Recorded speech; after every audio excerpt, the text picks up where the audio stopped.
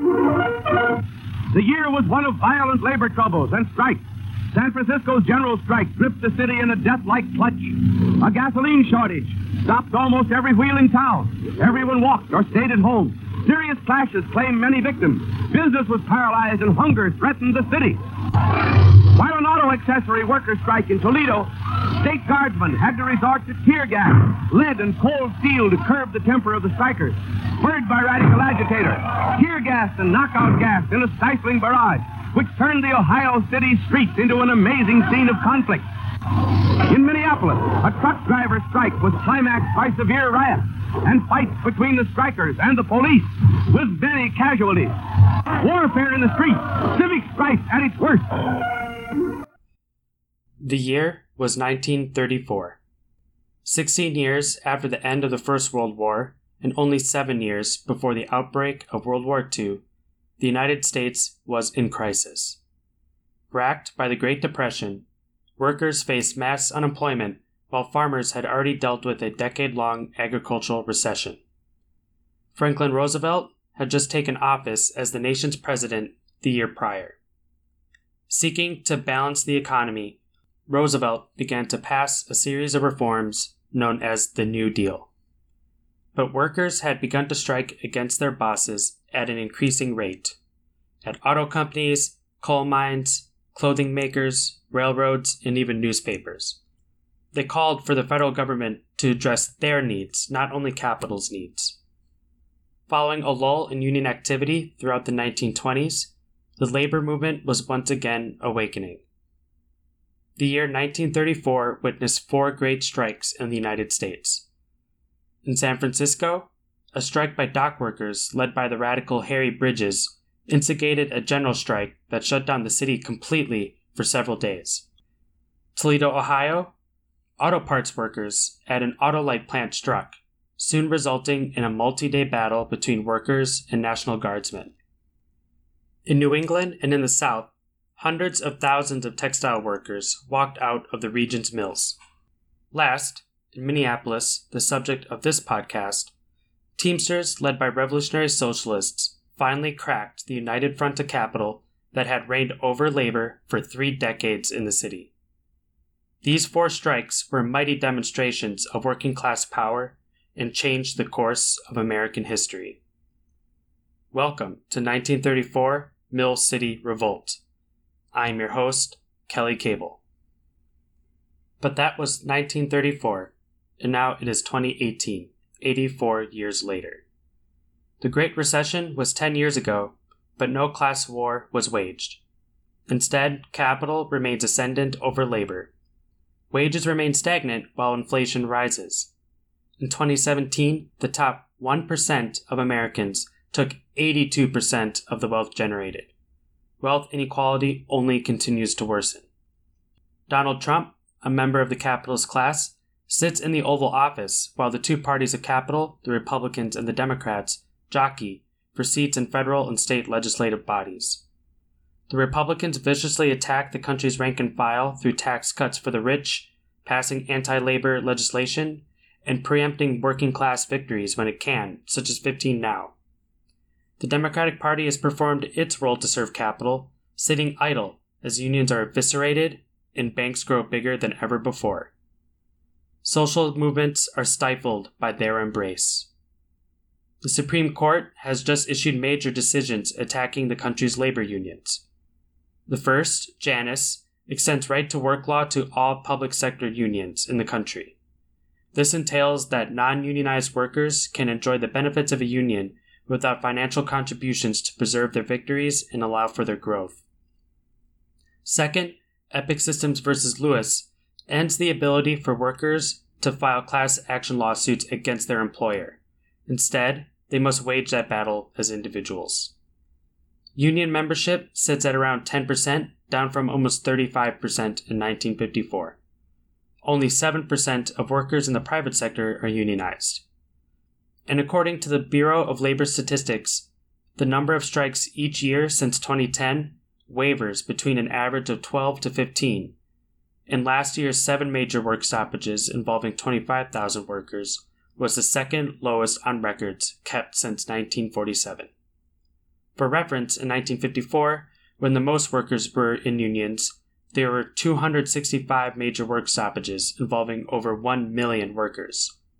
Note, however, that the BLS does not count strike threats. Although conditions are grim, there are signs of struggle and signs of progress. This past spring was marked by momentous teacher strikes in West Virginia, Oklahoma, Arizona, and Colorado. Outside of the unions, huge marches for women, Muslims, immigrants, and victims of gun violence have brought hundreds of thousands of people into the streets. Unionization efforts have succeeded or are underway at Boeing, JetBlue, and Delta Airlines. And this is on the heels of Occupy Wall Street, which brought mass consciousness to the problem of wealth inequality. 2011's Battle of Wisconsin involved over 100,000 protesters who occupied the state capitol for over 2 weeks to defend collective bargaining rights. Since then, fast food worker strikes in 2012 helped launch nationwide pushes for a $15 per hour minimum wage, winning in Seattle, San Francisco, Minneapolis, and other cities and states, and soon St. Paul. Another encouraging sign is that the Bureau of Labor Statistics reports that 76% of the increase in union membership last year came from workers under the age of 35. As this is posted, UPS is in negotiation with the Teamsters, who represent 260,000 workers. And while an agreement has been reached at the top levels, there remains a threat of a strike should the rank and file vote no on their contract. Such a strike would have a profound impact on the labor movement, but whether or not a formidable labor movement is arising remains to be seen. But there are rumblings. But why return to the year 1934? The short answer is that we have been here before. The longer answer is what this podcast is all about. In Minneapolis, 1934, capital had ruled over labor for over 30 years. The labor movement had challenged capital's rule over and over again, but the bosses, government, and police beat them down over and over again. In the summer of 1933, no one would have predicted the explosive events of the next year. The Great Strikes of 1934 revealed the class antagonism at the heart of U.S. society. Much of our culture, media, and mainstream history tried to mask the everyday violence that results from capitalism. They pretend that capitalism creates a peaceful and harmonious society. It does so by pointing to technological advances, familial-style workplace cultures, and blaming poverty and homelessness as personal moral failures rather than a failure of society. The ideologies of capitalism, both liberal and conservative, hide the fact that wealth inequality, poverty, racism, and sexism, and many other of society's ills are written into the very structures of our society. But 1934 tore all of that away, at least for a time. These strikes demonstrated that capitalist society was composed of bosses and workers, in an irreconcilable fight over profits, wages, conditions, time, and especially political power. And when workers try to win back the wealth that they create in the time that they serve, capital fights back, and capital fights dirty and with brutality. Now, as the listener may have already picked up, your host is not at all an impartial narrator. In fact, the central conceit of this podcast is that your host considers himself a Marxist, a socialist. That means, in this story, I'm a partisan of the working class and of the oppressed. I prefer to be honest about my biases rather than pretending that I do not have a point of view. To that end, the podcast will not only be a chronology of events, but will also be an analysis of those events. So in addition to telling you a good story, my goal is to draw out practical and theoretical lessons. But this also means that I am open to questions, comments, or debates. This is impossible in the actual format of a podcast, as I have designed it anyway, so what I plan to do is to post transcripts on a website with comments open. This will also have the added benefit of being accessible to those who are hard of hearing or deaf, as well as allowing me to properly source my claims. Listing out page references in the audio itself would just be too cumbersome. But for the sake of the podcast, Marxism amounts to the following. First, that the antagonism between capital and labor seen in the story is not an aberration, but is inherent to capitalist society itself. That is, capitalism contains within itself an irreconcilable contradiction between two classes: those who own the means of production, the bourgeoisie or the capitalist class, and those who do not and must work for a wage in order to survive, the proletariat or the working class. There are times when this conflict may be quiet because, as in 1920s Minneapolis, capital dominated and demoralized the workers. But society does not remain in the same conditions. The balance of power between capital and labor can shift. This balance of power is reflected in an additional element of Marxist theory, the role of the state. Marxists hold that the state, which means the government, the legislature, the bureaucracy, the police, the military, the courts, that this state exists to help manage capitalism. Because capitalism entails class conflict, the state manages the unrest that will erupt, always seeking to restore the social order. The argument goes, therefore, that capitalists use the state to reinforce their position. This will become obvious in the next episode.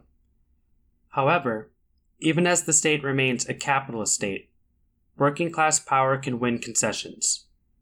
Rarely does the state bequeath rights, benefits, and dignity out of the kindness of its heart. Instead, the working class and the oppressed win those rights, win those benefits, and win their dignity when they demonstrate their power. This is true of union rights, civil rights, women's rights, and even environmental protections. While there may be certain figures in history who rise above the rest, think perhaps of Napoleon Bonaparte, it is ultimately the masses, the working class and the oppressed, through their struggle against their antagonist, the capitalists, who have shaped the course of history. If the class struggle is the engine of historical change, this means of utmost importance is the question of power. The story of the Minneapolis Teamsters strike is a story of conflicting powers: the power of capital, the power of the workers, and the power of the state. None of these powers were willing to settle without a fight over a very simple demand. The Teamsters demanded the employers recognize their union. Everything that follows in this podcast comes down to the simple demand of union recognition and the employers' refusal to do so. The employers were not convinced to recognize the union through words, negotiations, argumentation, or even elections, but were instead forced to recognize the union by thousands of workers hitting the streets, blocking the flow of capital, and hurting bosses where it hurts, their bank accounts. The central argument of this podcast is that the 1934 Minneapolis Teamsters strike shows us how to win. Now, you may not agree with the positions I just espoused about the class struggle or the role of the state, but my hope is that the story will convince you of those positions. But although this perspective will color the episodes that follow, the lessons of the strike are not restricted to Marxists or socialists. If you are somewhere on the left, or maybe think capitalism can still be reformed to be less monstrous, or you just want unions to have more power, there is something in this story for you. After all, a major reason I think this whole thing is worth discussing in the first place is because I do not think its lessons are restricted to 1934, or to the Teamsters, or to Minneapolis, or even to socialist leadership. Not that what happened in the story can be simply transplanted into today's context, but I can assure you that you will perceive similarities between then and now. But enough of the lecturing. How will this podcast unfold? We will begin with the antagonists, the Citizens Alliance. Episode 2 will tell a narrow but essential history of Minneapolis from the late 1800s to the 1920s, mostly through the boss's view of the class struggle. The Citizens Alliance was a united front of capitalists that used a variety of means, legal, financial, ideological, and even physical, to suppress working class unrest for 3 decades, until 1934. While the Minneapolis working class suffered, weak on the economic front, throughout the 1920s they helped Minnesota farmers wage a political fight with their own united front, the Minnesota Farmer Labor Party. Episode 3 then briefly charts the history of the Farmer Labor Party and focuses particularly on the governor they elected in 1930, Floyd B. Olson. Olson played a major role in the strike, and that he was a farmer laborite adds another twist to our story. It gives us a case study of how the state reacts to strikes, even when helmed by a figure who sympathized with the workers' situation. In fact, the most controversial aspect of the strike then and now was the impact of Olson. Did his actions benefit the workers, or did they benefit the capitalists? We will discuss this in depth when the time comes. In addition to the Citizens Alliance and Floyd B. Olson, is another unique element to the strike. The leadership was made of revolutionary socialists, Trotskyists. Episode 4 will trace the history of socialism in Minnesota, as well as introduce some of our protagonists, Carl Skoglund and the Dunn brothers, Ray, Miles, and Grant. We then turn to 1930s Minneapolis, the early presidency of Franklin Delano Roosevelt, the New Deal, and changes in labor law. Having then set the stage, we can put all of these wheels in motion as we turn to Teamsters Local 574 and its first strike in February. From then on, the podcast will follow events chronologically through the second and third strikes in May and July. In addition to the themes I outlined above, the nature of capitalism, class struggle, the role of the state, we will also pay special attention to Teamsters' practices, their organizational efforts to instill democratic norms within the union but still act as one with amazing coordination, their efforts at solidarity, particularly with other unions, women, farmers, and the unemployed, their tactics with regard to the capitalists, the traditional union leadership, the governor, and the police, as well as their conflict with other socialist organizations in the city, and their relationship with the media. Indeed, the role of the media in this story is so crucial that I will be dedicating a second series of episodes alongside the main narrative to the newspapers and journalists that wrote about the strike. This will also help us put the strike in its immediate context, as the newspapers wrote about a number of other concurrent events, such as Adolf Hitler's rise to power in Germany. These episodes will have some additional fun when we reach the point where the Teamsters began to publish their own newspaper to counteract the press. How this will all turn out remains subject to revision and modification, but this is the plan right now. Before we end, I wanted to say a little about myself. My name is Kelly Cable, and I am a lifelong resident of Minnesota, born and raised in St. Paul, if you couldn't tell by some of the local accent that may show through. I'm a graduate student at the University of Minnesota, and I study an entirely different topic than what I present here, the history of biology. But I was radicalized by the 2016 election. I entered 2015 as a liberal supporter of Bernie Sanders, but left the 2016 election as a Marxist. Throughout this period, I had heard some mentions of the Minneapolis Teamsters strike, but I became hooked on the subject after reading Teamster Rebellion. And I realized that as a lifelong resident of the Twin Cities, and I'm 29 years old, I had never once heard anyone talk about it. I never learned about this event or other major strikes in the city in my 12 years of public schooling. And sadly, I think this is true of the majority of the people that live here. Thus, one mission of the podcast, and some of the potential projects I have in mind once I complete this one, is to help restore to the working class, especially locally, the memories of this event. Indeed, my goal is that when some Minnesotans are asked about what makes the state so worth caring about, we have more to say than only Prince, spam, and 10,000 lakes. We can now include the Minneapolis Teamsters strike. So I think this has been enough for an introduction. Next week, we begin our story with our antagonists, the Citizens Alliance. Please join me as we navigate Minneapolis' most complex but inspiring event in its history. This is your host, Kelly Cable, and you have been listening to 1934 Mill City Revolt.